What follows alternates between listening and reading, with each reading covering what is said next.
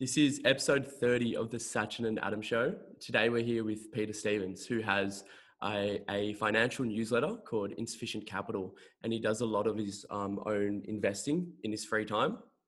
He also studies, I think it was commerce engineering at, Yeah, that's right. Pardon? Yeah, that's right. Yeah, that's right. And the reason why we're doing today's episode is that me and Sachin, we love investing. So we've got like a sort of a deep passion for economics and finance and understanding how the world works and what drives trends. But we also just love researching new businesses just to sort of provide theses of our own and see whether they work out in the market. So today we're going to have a very market and investing based discussion. Yeah. So what Adam was trying to say is we're kind of just, we're gamblers that think we know something. We're reading the AFR. But yeah, no, I think this is a kind of a passion that we haven't shared much on the podcast. It's kind of been something in the last 6 to 8 months, which been getting really into. We probably spend an hour, 2 hours a day talking about markets. When 10 a.m. when we're having a coffee, someone at 10 a.m. hits, we immediately pull out ComSec, check what's going on in the markets. But yeah, so today we're talking with Peter Stevens. Peter and I actually met 7 years ago at a Duke of Ed camp, as you meet all great investors. And this is probably the first time we've seen each other since, but it was and I think we had Josh Marsh, Mitch there. It was a good time. But yeah, so we've been seeing what you've been doing on LinkedIn. Obviously Insufficient Capital has grown to, I think, over 1,500 subscribers, which is really awesome. And reading your newsletters, you write in such like amazing depth. For someone our age, you can tell you know stuff. Yeah. We feel like we're reading something written by Warren Buffett. So I think this podcast will be a good place to start if you're thinking about getting into investing. I know there's been a lot of talk recently about investing. We have a lot of people using their JobKeeper in the markets, things like that. But then also we're also going to discuss some of Peter's ideas of stocks to watch. And later on, we're going to discuss the kind of elephant in the room, which is Afterpay. So, Peter, we'll start off by asking you kind of what your background is and how you kind of got interested in financial markets. Thanks so much for having me on as well, guys. And I really enjoy that Warren Buffett comparison, however inappropriate it is. So I guess my background is that I grew up in a family business, in a small family business that sells mainly roses. And that's what sparked an interest in business and a passion for how a real tangible business operates. And it's very easy when you're when you're refreshing ComSec at 10 a.m. to forget that code, that stock code that you're looking at, is a real business with real people and real lives involved in that business. And there are many parts of that business that you can't really see from the valuation without looking under the hood. So that's what sparked the interest in business. And then thankfully, gratefully, at the end of high school, I got the opportunity to meet Michael Frazis, who was just starting out a hedge fund called Frazis Capital Partners. Not a very creative name, but appropriate. And Michael has definitely formed my investing beyond when I first started. So a fun fact might be that the first stock I bought was actually Westpac when I was around 13. Wow. And so that was in 2011, actually. And that was a very fortunate time really to buy anything, because it was coming. That's illegal, dude, to buy a stock when you're 13. Unfortunately, it's very high. It's a very high tax rate, actually. Oh, okay. Which actually seems a bit kind of counterintuitive, because you'd expect that the government would kind of encourage young people's entrepreneurship and having a go. But the tax rate is it's exorbitant. I actually can't remember off the top of my head what it is, but I think it's 50 to 60%. Jesus. Although most people probably don't make much money when they're under 18 anyway. So yeah. So that was the first stock I bought, and obviously along the way between when I was 13 and 18, you have different experiences. Mostly the ones when you lose a lot of money is when you make the most learnings, and you learn about valuation and probably, and diversification, probably the hard way. And then when I got to Fraser's Capital, Michael, I think, formed my valuation tools very well, and also kind of gave structure to what the future probably holds, and where a young investor, Michael's also a young guy, he's about 31, 32, how a young investor can approach the world. And you have to, if we want to make a comparison to Warren Buffett growing up in, say, the 50s, he was investing in brands that were expanding out of the US, such as Coke, heavy infrastructure projects that were set to benefit the nation very well, such as rail and such projects. He was also in the right place at the right time because America was doing very well coming out of World War II. And I think that it's important to, as a young investor, to be forward-looking, because the time frame is long. You know, you'll be doing this for 40, 50 years, hopefully. And many companies are going to be far larger in 40 years' time because of the industry that they're in. Whereas some, such as traditional banking, may not be as large. And if we use banking as an example, you know, we're still dominated by 4 banks, and slowly, neobanks and other more competitive institutions are taking market share off, I guess, the slow-moving incumbent. And you referred to the elephant in the room being Afterpay, but I guess the elephants are the banks, really, in this scenario. If I can quickly interrupt you, Yeah, the sure. hedge fund you worked at, I find it quite interesting that it seems like that gave you a very fundamental mindset, because from what we see on Billions and, you know, about hedge funds, there's a lot of hedge funds that do a lot of technical analysis. So was your hedge fund kind of a long only value-based hedge fund? Well, at the beginning, it actually was a kind of a jack of all trades, and over time, we and Michael kind of realized that our focus should be long only, because that's best for performance. That's Sorry. best. So for those that are watching, long only means just buying stocks, not kind of betting against them. Yeah, so I guess long only refers to just buying stocks. So if you think that a company is going to be worth more in future, then you'll buy its stock. If you think that a company is going to be worth less in future, then you would short the stock, as many people would know from the Big Short. And there's some other complexities such as options and derivatives, which I guess are more colourful. And so Michael and the fund at the beginning was doing everything. And you know, when you have a small management team, it's not hard to do everything well. I imagine trying to do 20 subjects at school or university. You know, you should have focus on a few things. And ultimately, we realized that the best thing for performance and also for selling the fund to potential investors was to make it long only.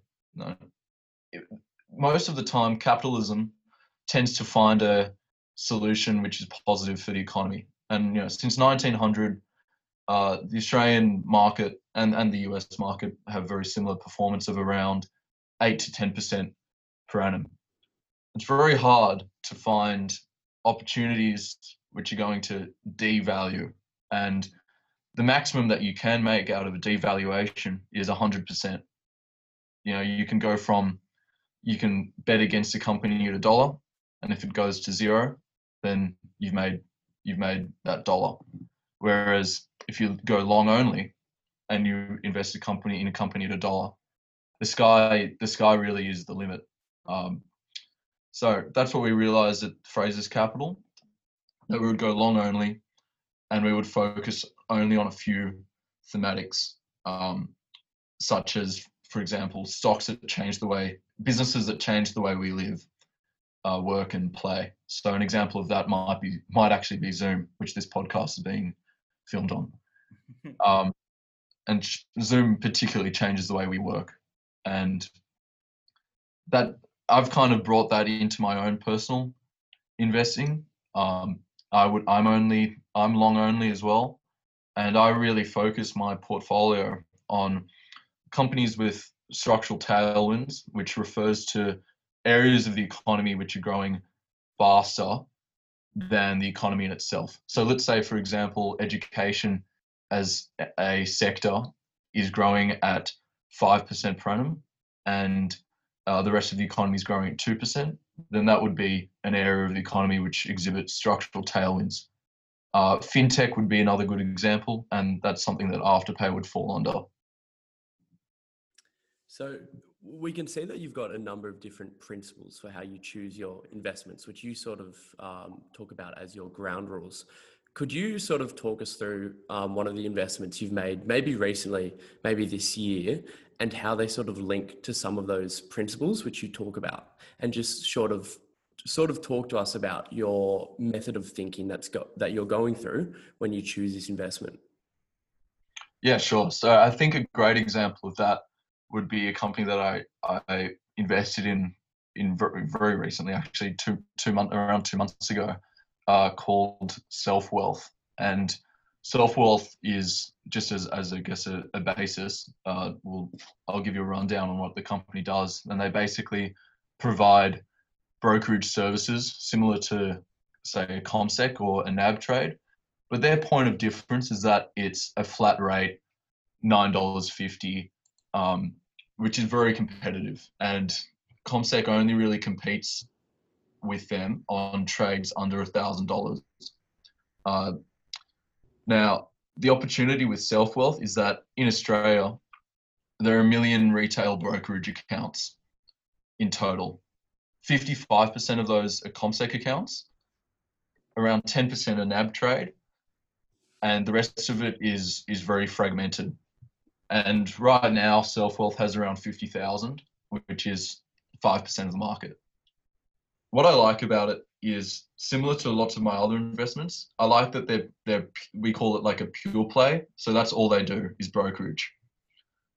Some other portfolio holdings that are also pure play would include Afterpay and SmartPay, which competes with Tyro on FPOS terminals. Now, back to Self-Wealth. The opportunity with Self-Wealth is that many people are kind of aging out of CommSec.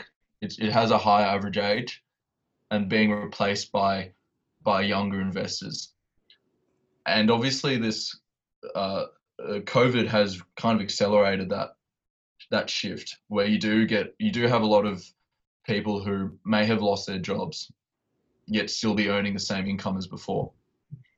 And it's a great time to start investing. And even though many people think that these young investors are punting, to use I guess an appropriate word, what Self-Wealth data has revealed is that it's actually far from the truth. And so we would expect that if people were trading frequently, we would expect half of all orders to be buy orders and half of all orders to be sell orders, as in people are buying and then selling.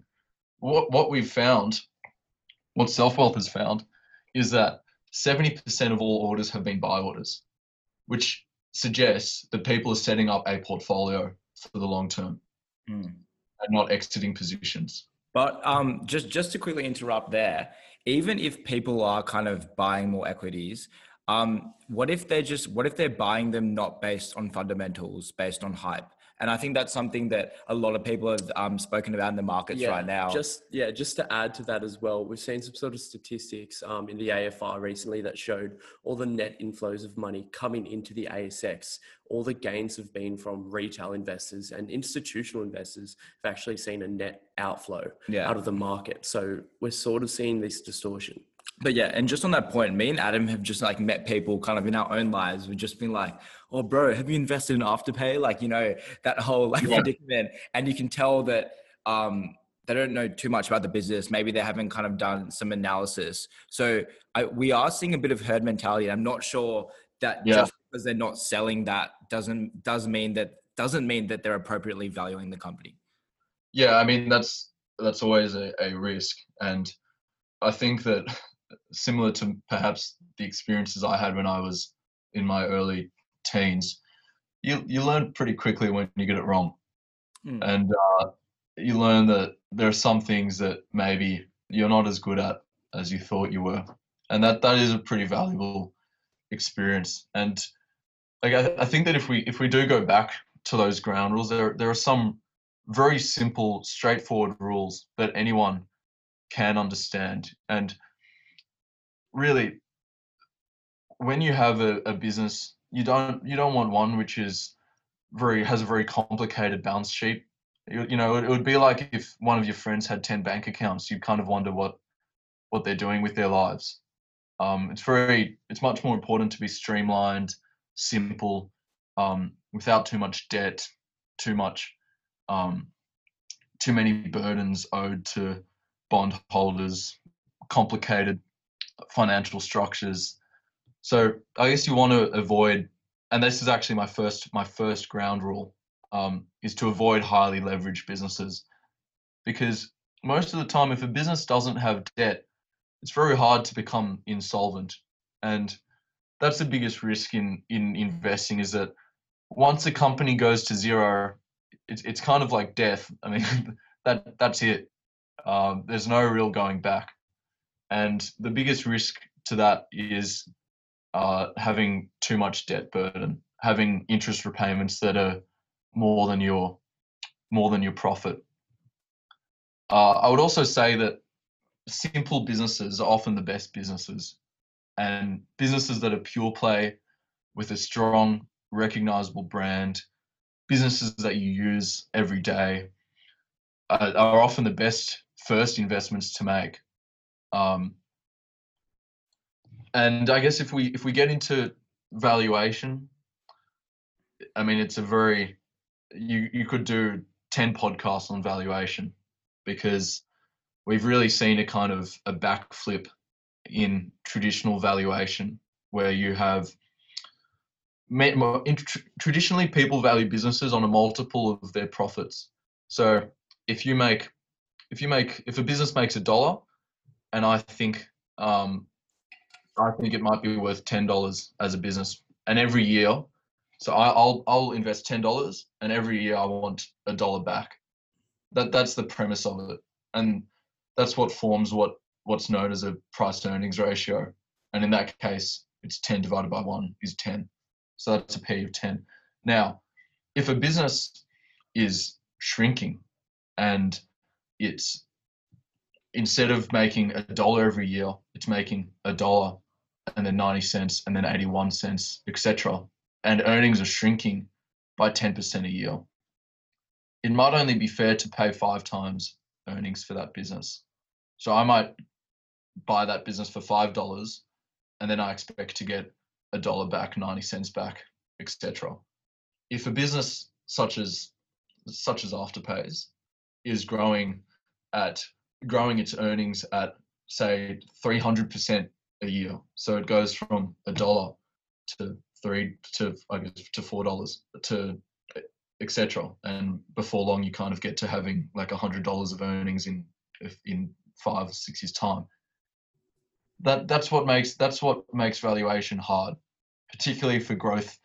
What's typically called growth investing, which most of the structural tailwinds businesses are. That's more of an art than a science, and you really have to form a pretty detailed opinion on how a business like that could look in 5 to 10 years' time. And there is always a fair valuation for everything, and it's not like, things can't just infinitely grow, because if you extend out a growth rate of 100%, before long you have businesses that are bigger than world GDP. But is there an argument that if investors in the market don't have financial literacy, and that's the majority of investors to a certain degree, or they don't understand valuations, then is there an argument that prices may never reflect valuations in the future if the majority of people aren't buying companies based on these valuations. I'm more kind of alluding to like Robinhood investors, all those kind of trends that have been talked a lot recently, and also like valuations, like what happened with WeWork. Has those valuations at the moment? Well, I think that most of the time, unfortunately for me, the market's pretty efficient. So the 50 years ago, it was very easy to get information that was not particularly public. Sorry to interrupt, but maybe quickly explain what an efficient market means before we move on. An efficient market means that if a company is worth $1, and if a company is really worth $1, the market will value it at $1. Now, if the market values that business at 90 cents, then that's not particularly efficient, and then there's a discrepancy there that you can take advantage. I guess even if it's $1.10, you can take advantage of it by betting on the short side, which I'd rather not do. And I think that market inefficiency has just continually eroded over time, because really I have nearly as much power with knowledge at my fingertips as anyone sitting at the top of a tower in Martin Place. If I really wanted to go out and find the information, it's there for me, and I can, I can call and contact and meet management whenever I want, and obviously it's much easier for a smaller company. But I mean, I've met the managing director and CEO for maybe 40 to 50% of my portfolio companies. And anyone can do that if they really want to. Now, if you're a guy that's getting their $3,000 a month of JobKeeper and doesn't understand the business that well, they're probably not gonna do that. But then I guess that's why you can educate yourself and read newsletters such as my own and piggyback of someone else's information. So I guess what I would say is that people should think about business very simply, and if you can't explain it in a 100 words, it's probably not a good investment. If you can't explain it to theoretically like your kids or some friend who has no idea about it, you're probably not making the right move. And obviously an argument does not involve things such as the business should be worth more. The argument involves, why is this business worth more? And I think that I would highly recommend your listeners and anyone that one of the greatest tools that you can get is to read financial newspapers such as the AFR. But even more valuable than that is, and what's really helped me along the years, is you should subscribe to as many funds newsletters as you are willing to read. And that's where you can get some of your best stock ideas. So I'm probably subscribed to around 10 to 15 newsletters of funds that I respect. And these funds put out monthly or quarterly newsletters because they want to raise capital, and they want they're kind of like putting out, I guess, a brochure saying, look at me every month, and this is what we did, and this is why we value this company at X, even though it's currently valued at Y. And that's a really good tool for new investors. And I've found probably I guess maybe 2 to 3 investments through reading other people's research, which you then obviously take and form a larger opinion after you do your own research. I think that's a good point about market efficiency, in that there is so much information at everyone's fingertips these days. And that while we can say that there are a bunch of stocks, if we're just talking about the ASX, that are overvalued, a lot of these stocks that we're referring to, like the buy now, pay later ones, they actually do have really strong fundamentals in terms of their earnings growth and in terms of this potential market. But then I guess a drawdown from that is how many players are able to actually be in this market. So what are the barriers to entries going to be for this market in the future? is a big company like PayPal going to be able to gobble up nearly all the market share in the US for this sector? Or is this something that can accommodate multiple businesses? So while there is overhype, there are fundamentals and there are a lot of risks. But my question is, even though there is a lot of this information now, do we think that a lot of these retail investors are actually looking at it? Yeah, that's a good point, because people can still be really irrational with all the information at their fingertips. Well, I guess I actually never addressed your. We'll chat about buy now, pay later, but I guess I never actually addressed, since you kind of jogged my memory about it, about Tesla. And you know, Tesla, you can compare the kind of amazing valuation growth with buy now, pay later, and probably even more so because it's on such a scale of valuation, whereby Tesla would be in the top 10 of the S&P 500 if it was included in the S&P 500. So the S&P 500 is the 500 largest American public companies, comparable to, say, the ASX 100 or 200. Now, Tesla has grown from, it's basically grown about 50 times in valuation over a pretty short period of time. We have to keep in mind that its car production has grown by multiples of that. And you have a business which is on the forefront of innovation, and it's not unfeasible to see a scenario where with regulatory tailwinds, a vast majority or a very sizable proportion of all cars on the road are Tesla, and that's what's being valued currently. So it might not be so ludicrous. Now I really focus on Aussie companies, because I feel like it's important to invest in what you know and kind of what's in your backyard, and it kind of gives me a little sense of fulfillment investing in Australia and kind of supporting Australian companies.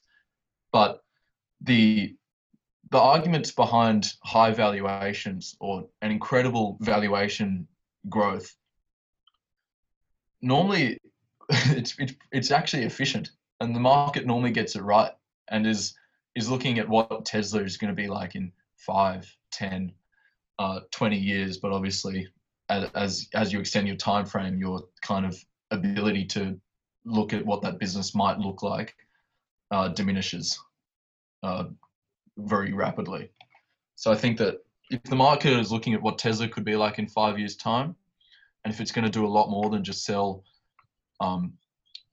cars, then that's being fairly valued. And you have to, if we look at autos as an industry, until about 1940, there are actually, I think, around 100 auto companies in the States, which mostly started actually as kind of converted agricultural businesses, such as like tractor manufacturers. And over time, you just saw this huge consolidation, whereas now the American autos are dominated by Ford, GM, and now Tesla. So it's very risky buying kind of the old brands out of comfort and kind of following the crowd. And if we look at buy now, pay later, I think every day it's important to think, would I buy my portfolio today? Every company in my portfolio, would I buy it today if I didn't own it? And yet if I did not own Afterpay today, I would still buy Afterpay, because you have a scenario where this business has grown its revenues by 100%, over 100% a year since it listed. It's doing $12 billion of underlying sales, which means, so I guess an underlying sale would be you go to Target and spend $200.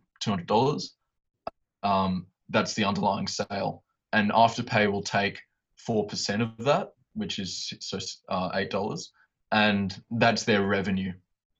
And basically their net transaction margin, which is, I don't want to get too technical, but their net transaction margin is around 2.3%. Let's call it 2%, which is somewhat analogous to gross margin.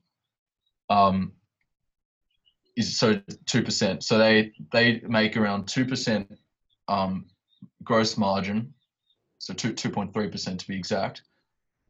2% gross margin on every sale. So if they do $100 of sales, they'll make $2. Now in this last year, they did around $12 billion of underlying, $11 to $12 billion of underlying sales, which gives them around $200 million of gross margin, which in the long run is pretty much equal to EBITDA, which is a measure of profit. Now, if Afterpay's growth slows from 100% a year to 75%, then its underlying sales will go from $11 billion today to $100 billion in 5 years' time. And they'll make $2 billion of profit if they can maintain their 2% profit margin. And a $2 billion profit will be valued by the market at a high multiple of earnings of potentially up to 40 or 50 times earnings, which gives Afterpay a valuation in 5 years' time of $80 to $100 billion, which is still multiples of today's valuation of $25 billion. So that's a scenario where investing in growth companies, while it looks kind of ludicrous now because it's a $25 billion company making negative earnings and only $44 million of EBITDA. So obviously $44 million of EBITDA relative to a valuation of $25 billion is I guess utterly ludicrous. If you take a position that in 5 years' time the growth slows from 100% a year to 70% a year, and that's maintained, then you have a scenario where a valuation of $25 billion is actually quite cheap based on the potential, the EBITDA potential of $2 billion. And I also, the beauty of Afterpay's model is that over time, it becomes insanely more profitable, because if you miss a single Afterpay payment, you can't use Afterpay again until your account is in order. So what you have over time, I guess I can't really illustrate it with audio, is that you kind of have its bad debts just go kind of like parabolically downwards. Yeah. So you have a scenario where, so they're making 4% revenue margin, and basically net transaction margin is always increasing from 2%. It might, in 5 years' time, that net transaction margin might be 2.6, 2.7%. So it's actually a much more profitable business. And that's what people have to keep in mind. And then you also have to look at the other buy now, pay laters, and you have to consider, do those business models really work? And I think that, I guess, going back to being in a family business, you really see kind of what a customer wants, what a good business really is. So if we compare Afterpay to, say, Zip, which has gained a lot of traction and I guess investor interest as well, particularly with the recent partnership announced with eBay, even though no dollar value was attached to that. But anyway, the thing about Zip is that for you to use Zip's full suite of service, you need to pay a kind of subscription to that. And I don't think that that's really going to catch on, because it's, if you can use Afterpay for free, unless you're making those $1,000 to $10,000 purchases, which you can through Zip, it's really not, I really struggle to see how that can catch on, particularly when you can use a credit card for those purchases. And as long as you pay your credit card bill on time, it's probably going to be a cheaper exercise. Just a question on Afterpay's market. And by the way, I really like your style of thinking, because you've sort of looked over a lot of this sort of talk and hype about there being too much hype or too much overvaluation, and you're very stuck to the fundamentals. But regarding the whole Afterpay's market, so why do you think their market that they're operating in will keep expanding? And then the second question is, are they taking market share from someone else, in your opinion? Like, is there sort of sales coming away from banks who are providing sort of debit and credit cards, for example? Like, where's this whole market being generated from? Well, I think we with Afterpay, we have a scenario where 80 to 90% of all transactions are with debit cards, which also makes it a better investment in terms of debt. I guess debt. If you're using a credit card, it really is indicative of a lesser credit viability. And I think what is beautiful about Afterpay is that it really hasn't. I think it's kind of created its own market. I think it's detracted from traditional payment methods such as credit cards. But I think credit cards were already becoming out of fashion. I mean, my friends and I, most of us don't have credit cards. Do you mean the physical card, or do you have it on your phone? I mean a physical, Yeah, both actually, because most people prefer debit cards. Yeah. And most people don't really feel like most young people don't really want to feel debt burdened. Yeah. Whereas in the past, people, I think, were more kind of recognizing. They recognized the fact that debt was a part of their, I guess, capital structure. But I think that, like many great businesses, Afterpay has created its own market, and it's encouraged consumer spending. Whether that's responsible or ethical is a whole other issue. But if it means that you can spend more on that dress or that like homely good, then that's great, and that's creating an extra market, and that's what contributes to economic spending, and ultimately economic growth. And I think that the market is big enough for multiple players, but I think that the only players that will survive are the ones that really offer a superb value proposition to customers. And I think Afterpay does that. PayPal will probably do that. And I think that potentially Shopify will do that, but they're partnering with other buy now, pay laters. Have you heard of Klarna? Yeah, so Klarna's not Australian, but Klarna is pretty competitive in the US, UK, and I think that I mean every geography is different, and there's room for multiple players, because what's great about a large total addressable market size is that there's a lot of total, I guess it's self-explanatory, there's a lot of total addressable market. You have, if there's $100 billion of sales up for grabs, you can have 5% market share and you've got $5 billion of sales. And that's also what I like about going back to self-wealth, is that when you have an opportunity which is 1 million brokerage accounts and the incumbent players are large, slow-moving, uncompetitive banks, there's an opportunity there that's ripe for the taking. What do you think about self-wealth in comparison to a platform like Stake? Like, I know Stake is very much US based, but there's a lot of talk about a Robinhood type model coming into Australia where there's room for a broker that charges no commission fees and kind of profits off that transaction volume. Yeah. So what's actually great about, well, I guess great for CommSec and great for brokerage in Australia and not so great for consumers, is that the ASX has a kind of, I guess, archaic, but it does protect the investor system, whereby we have CHESS sponsorship, which I guess is that your securities are kind of held in trust.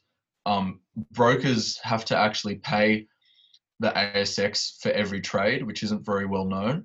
Okay. So basically, you're going to have to, if I buy stock through Self-Wealth or any broker for a commission, that broker has to pay the ASX $2 to $2.50 per trade.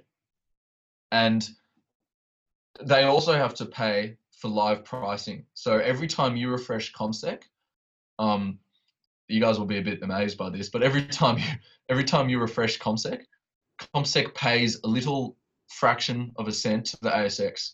Wow. Now that maxes out. Fresh. Hop on there and keep refreshing CommSec, so then Self-Wealth can do better.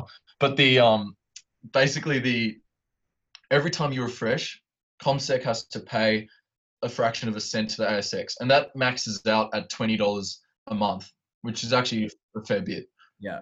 So you could keep refreshing after that $20, and CommSec won't have to pay anymore. And that kind of environment means that unless someone is willing to lose money on every trade, we won't have free trading ever. Okay. So the kind of idea that trading is going to be zero, unless the structure of the entire ASX changes, it's just not going to happen. And I also seriously doubt that a large American player, such as a Robinhood, or there are huge American trading houses, will come to Australia, be happy to lose money for a market which is relatively small at 1 million brokerage accounts. There's just not that much in it for them unless they're going to sell other products. And that's the opportunity with Self-Wealth, is that if they can make brokerage a smaller revenue mix, smaller part of the entire revenue mix. Right now it's 70% of total revenue. If brokerage revenue can fall to say 20 to 30% of total revenue, then they can be willing to sacrifice some more profit margin, and maybe even drop brokerage a little bit further. So the other major parts of the business is that they earn, so 20% of their revenue is interest on brokerage accounts. So if you set up a Self-Wealth account and you park 10 grand in that account, Self-Wealth earns the interest rate plus 80 basis points from ANZ on that cash. Okay. So to, I guess, put it in real current terms, that means that the interest rate is 0.25% now, so they'll earn 1.05% on all cash held in accounts, which is currently around $400 million of their investors' cash held in accounts. They used to pass that on to their clients, but as interest rates have fallen, they've decided not to. And I think that's an okay move, considering, no one is really getting a lot of interest anyway, and lots of people have money parked in their brokerage accounts and are happy for that part of their, I guess, capital structure not to earn interest anyway.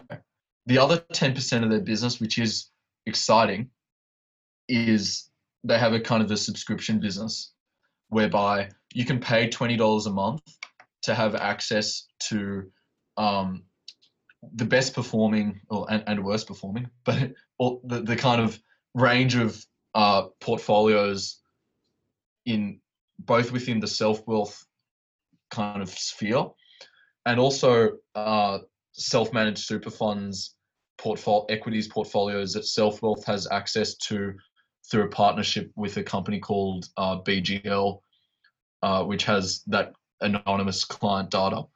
And the opportunity, I think, is that it's been relatively unsuccessful now, where only 4% of Self-Wealth clients pay for that subscription. And I think that if they can build that out to something that's more attractive and gain a higher percentage of clients subscribing to that model, then that makes it a very valuable business. And subscription businesses are traditionally very valuable because there is no what we call like an incremental cost. So an example of that could be like Xero, the accounting software, is a subscription business. And if you join Xero now, the additional costs for Xero to bring you on are minimal. And the cost that they've undertaken to acquire you now is also very minimal. And that's why those kinds of businesses are valued on high multiples. and something like Zero might be valued on a multiple of like 80 times because that's a great business, and great businesses normally you have to pay a high price for. Yeah. No, that's super interesting. If we can kind of go a bit broader right now into the macro economy, right? So there's been a lot of talk about QE, printing money, what's that going to do into inflation in the future? We've heard a lot of people talking about how Bitcoin may be a hedge against the US inflation, the US dollar. And I think the consensus is from what me and Adam have been researching, but a lot of people are quite worried about the future.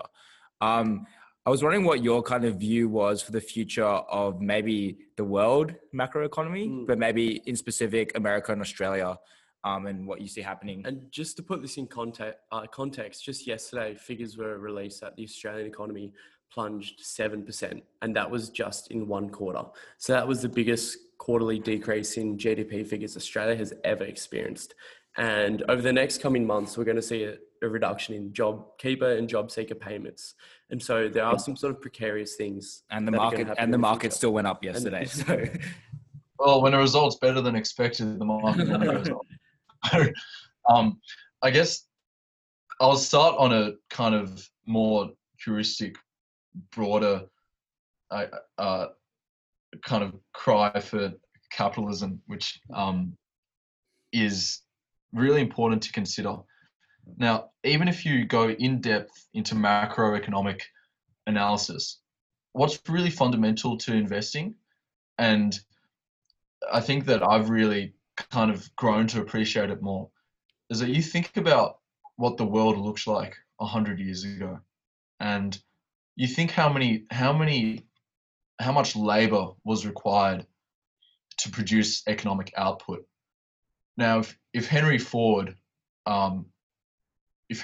was here today and saw the world for what it is now, he would be gobsmacked, really. So he needed to have a production line. So obviously Henry Ford founded the Ford Motor Company and basically innovated the production line process. And that still required huge amounts of labor, huge amounts of machinery, capital expenditure. And these are kind of the old style businesses, is where you'd require large amounts of capital, large amounts of labor to produce a bit more output than that labor puts in, that labor and economic expenditure puts in.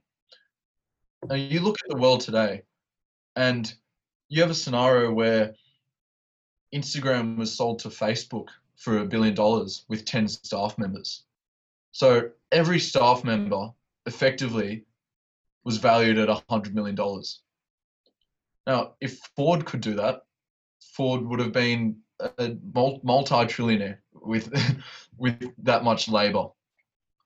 And I think that that's really important to consider, because it's actually a pretty famous Warren Buffett quote that, since 1900, there have been 2 world wars, a virus in 1918, multiple president scandals. This is looking at the US, a missile crisis, you name it. There have been hundreds of scenarios that were apparently world-ending, and yet the US market increased by multiples, hundreds of multiples, from say 300 points.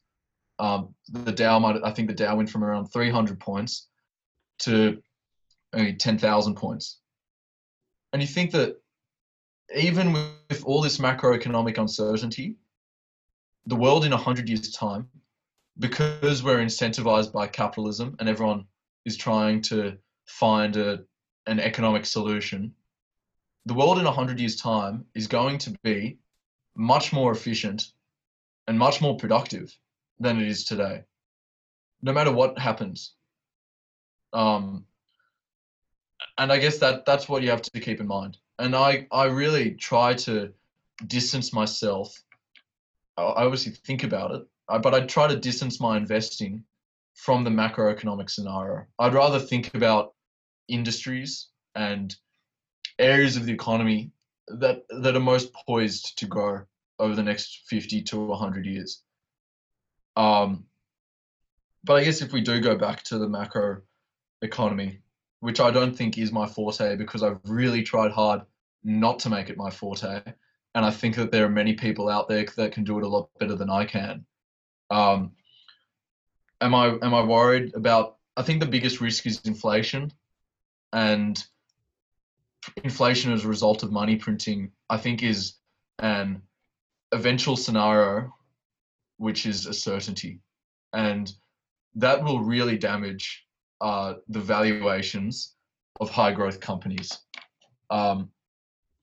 because of basically the mathematics of valuation of high growth companies is that you're basically discounting cash flows. You're discounting future profits to today. So if we go back to that simple example of I pay $10 for a business which makes $1 a year, the dollar in 10 years time is worth a lot less than the dollar today. That's the basic premise of discounting cash flows. Now, if interest rates are 0 to 1% as they are today, when you discount a cash flow in 10 years time, which is a huge cash flow as it is for something like an Afterpay or Tesla, when you discount a huge cash flow by a low interest rate, it's not much lower today, is it? So if you discount a large cash flow that's 10 years away, which is a lot of time, by a high interest rate, that cash flow is worth a lot less today. And that's the risk, I think, particularly for growth investing. And I mean, I think invest in traditional value investments as well. And I actually think that even though, if we go back to self-wealth, even though self-wealth is growing quickly, and there's a very grey line between growth and value investing, what it really means. Even though self-wealth is growing quickly, I think in 2 or 3 years' time, that business is probably on a PE multiple of 15 or 20 times earnings. And essentially every business is a value business, because really every business you invest in 5 or 10 years' time should be on a normal PE ratio of you'd hope it's less than 25 times earnings, but obviously this is an arbitrary number. I think that the biggest risk to the macro economy is inflation. I think that political uncertainty is a very real risk. But then if you look back on what I just said at the beginning, like these kind of political risks just pale in comparison to like World War I, World War II, Korea, Vietnam, African conflicts. And that was political instability. And we're nowhere near that right now. The closest thing we have is North Korea and probably Chinese aggression and the ever existent problem of Middle East. So that's kind of what I feel about macroeconomics. But I think it's very easy to get caught up on macroeconomics. And really, if you think too much about it, you're probably going to end up not investing, because it's really scary, isn't it? I just want to butt in there. First, I want to say that your point about thinking too much about macroeconomics, I think that's really important, because I think when you're really obsessed by current affairs, like we are, because we're interested in it, you do get a very pessimistic view of the world, and you see all these headwinds of what's happening in finance and the economy, and then you don't really consider that long-term perspective, and you don't really consider how things have tended to happen in the past. So that's a good point. Now, on your point of inflation, now this is important because the Fed just announced at Jackson Hole, I think it was a week ago, that they're going to lift their inflation target up above 2%. And that's really important because that hasn't happened for a really, really long time. But while they're printing a lot of money, doing a lot of quantitative easing, the productive capacity of the economy is still really low at the moment. Like what I just said before, we've just declined 7% in GDP over a quarter, and we're probably not going to see growth. Well, we don't know how much growth we're going to see next year, and we're still going to be under the productive capacity. Why are we still thinking that we're going to experience a lot of inflation if we still preempt that we'll be under productive capacity and that the Fed will probably just adjust to that. Yeah, and just to like add on to that, in the GFC, we also printed a lot of money, and we didn't actually see that inflation that everyone anticipated. And you saw a huge recovery after. Yeah, so I think we're both trying to question this relationship between QE and inflation, and if it actually holds when an economy isn't at its productive capacity. Do you have any thoughts on that? I guess my thoughts are that it really depends on how the money is spent. And I'd argue that in the GFC, most of the Australian stimulus in particular went to places where it probably wasn't needed, such as like constructing school halls is a pretty random project. And that kind of expenditure I don't think really results in inflation in the real economy. Now, the American stimulus, for the first time ever, is going directly to people who are going to go out and spend it. Now, if I have an extra $1,000 in my pocket, and everyone else has an extra $1,000 in their pocket, and they're going to the same cafe which charges $5 for a coffee, the cafe proprietor is immediately he's going to think, well, everyone has more money now. We can, and that's real inflation, is when the businesses in a society come to the realization that they can charge more for real consumer goods, and consumption drives 60% of economic growth. It's considerably greater than any other part of the economy, including the US. It's like 70% or something. As we're discussing. Yeah, the US is 70%, and China and I guess traditionally viewed as other lesser developed nations are at 40% and less. I think China's actually only 40 to 50% now, which is really, if you think about it, quite surprising. And when it really depends on where the money goes. And if the money is going to consumers in an economy where over 50% of economic growth is consumption, then that's a very real risk of inflation. Yeah. But I also think that also being optimistic about long-term economic growth, and I guess the long-term benefits of a capitalist society, we have learned from previous recessions what kind of monetary policy really works and what really doesn't work. And we've taken from those learnings, and we'll take from them again in future, and we'll see what works out of the COVID-19 induced recession, and we'll take that into consideration for future recessions. So over time, you have to presume, just like the rest of the economy, that monetary and fiscal policy becomes more efficient. Yeah, but I think something that consideration is also increasing inequality, because it seems like what you're insinuating is that we can rely on capitalism to keep driving growth, but you're also saying that when one Instagram employee is worth $100 million and these tech companies are kind of accelerating this inequality, I think there's a lot of macro thinkers thinking about like a reset in the system, or what does this look like if it keeps continuing?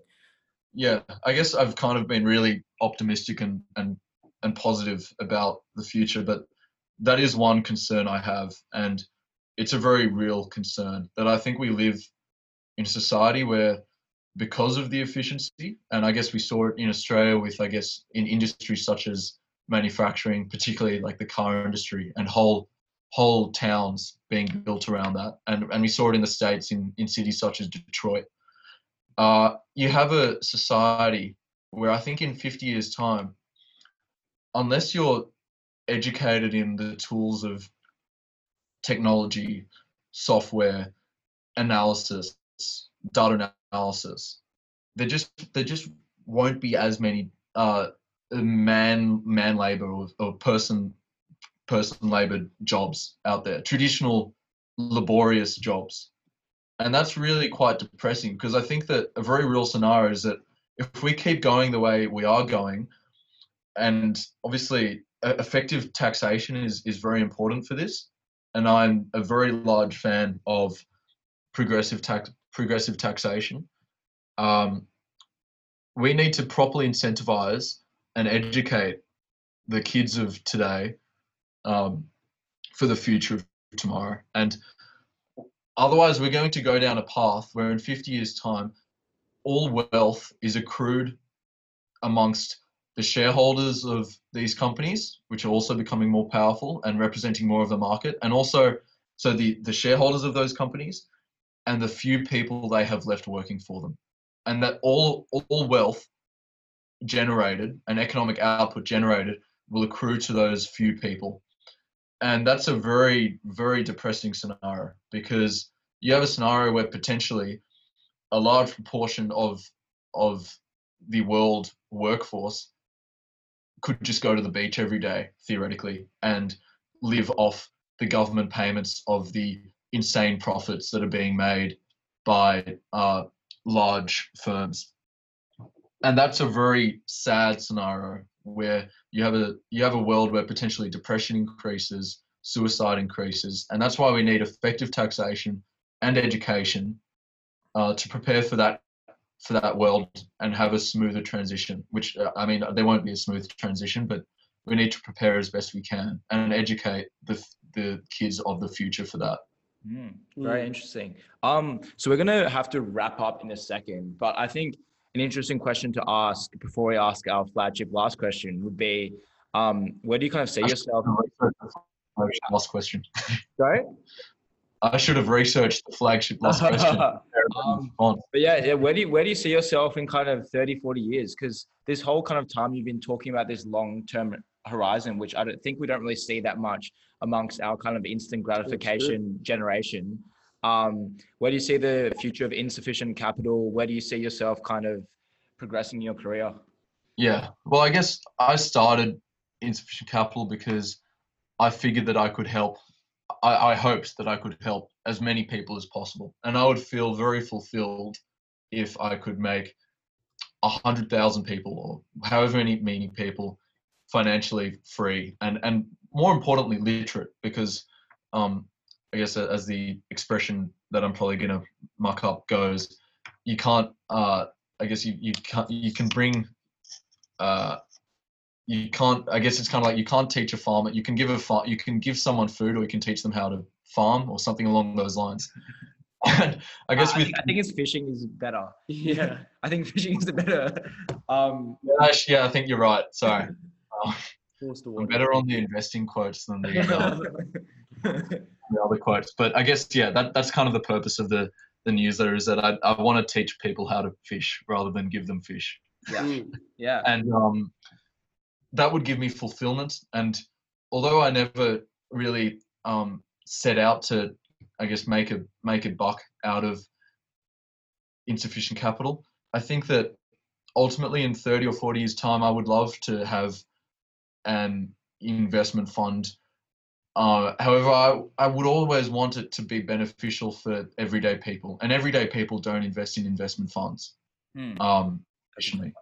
So, and that's not particularly fulfilling. Making money for the person who probably in 50 years' time is a shareholder or employee of a large company. I'd rather make the guy who's feeling, the guy or girl who's feeling disenfranchised have some purpose. And I think in 30 or 40 years' time, I see myself in an investment fund, whether that's my own or someone else's, I guess remains to be seen, but always trying to focus and continually write the newsletter and put out good content, which is for everyone. And I want to position it, there's a real kind of diversity between the bottom level of research, which I think is lower quality. So examples of that could be like, I mean, I don't want to get kind of shot by the people, but shot by the people who run these institutions. But for example, like Motley Fool and Hot Copper, that kind of research is very low level and really speculation. Yeah. And there's a diversity between that and high level research, which might be 20-page brokerage reports about a company issued by a Morgan Stanley or UBS, which you have to pay for. And I want to position Insufficient Capital between those two where I might write 4 or 5 pages about a company or write about an idea, and it's free for everyone. It's complicated to the point where you do probably need a little bit of knowledge, but not dumbed down or too high level. I think that's a real gap in the market, the kind of educated retail investor. And I think something that me and Adam talk about is a lot of the finance, economic world, even like most industries, a lot of it's actually not that complicated. People just use bigger words to make them seem very like smart. They like throw around things that the average person could understand very well without a finance background, but they're kind of dressing up this industry to make it seem very kind of complex. Yeah.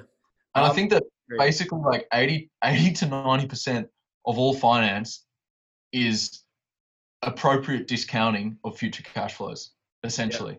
Yeah. Once you understand that, you understand everything, and that's the sort of central focus. Yeah, but we'll put your newsletter in the show notes, and everyone that's interested in kind of markets and stuff can read your stuff. And I'm like, even like we learn so much from reading your newsletter. Like I think it's very amazing, very much in depth. And for those that maybe haven't started investing or don't have a finance background, Equity Mates is a good podcast to start on. That kind of sets you up for kind of understanding these conversations in more depth.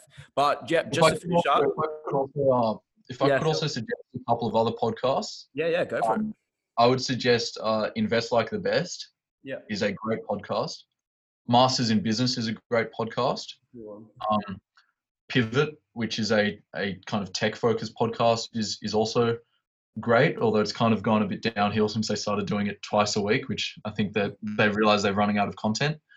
And if I could also suggest newsletters for people to subscribe to, I guess I could give that to you to probably put in the podcast notes. Yeah, sure. Yeah, cool. And yeah, our last kind of flagship question is, we have an audience of mostly 18 to 25-year-old university students. So if there's something that you want to leave them with from your experience, anything from your life, what would that be? Well, that's a big one. I think I'd say that if we're talking in terms of investing, the most important thing for an 18 to 24-year-old uni student is to know that the world probably will be a better place in the years to come. And there are many simple businesses out there and opportunities for you to take advantage of that without feeling overwhelmed by not being in finance. Yeah, I think that's great advice. So yeah, this was episode 30 with Insufficient Capital co-founder, Peter Stevens. Founder.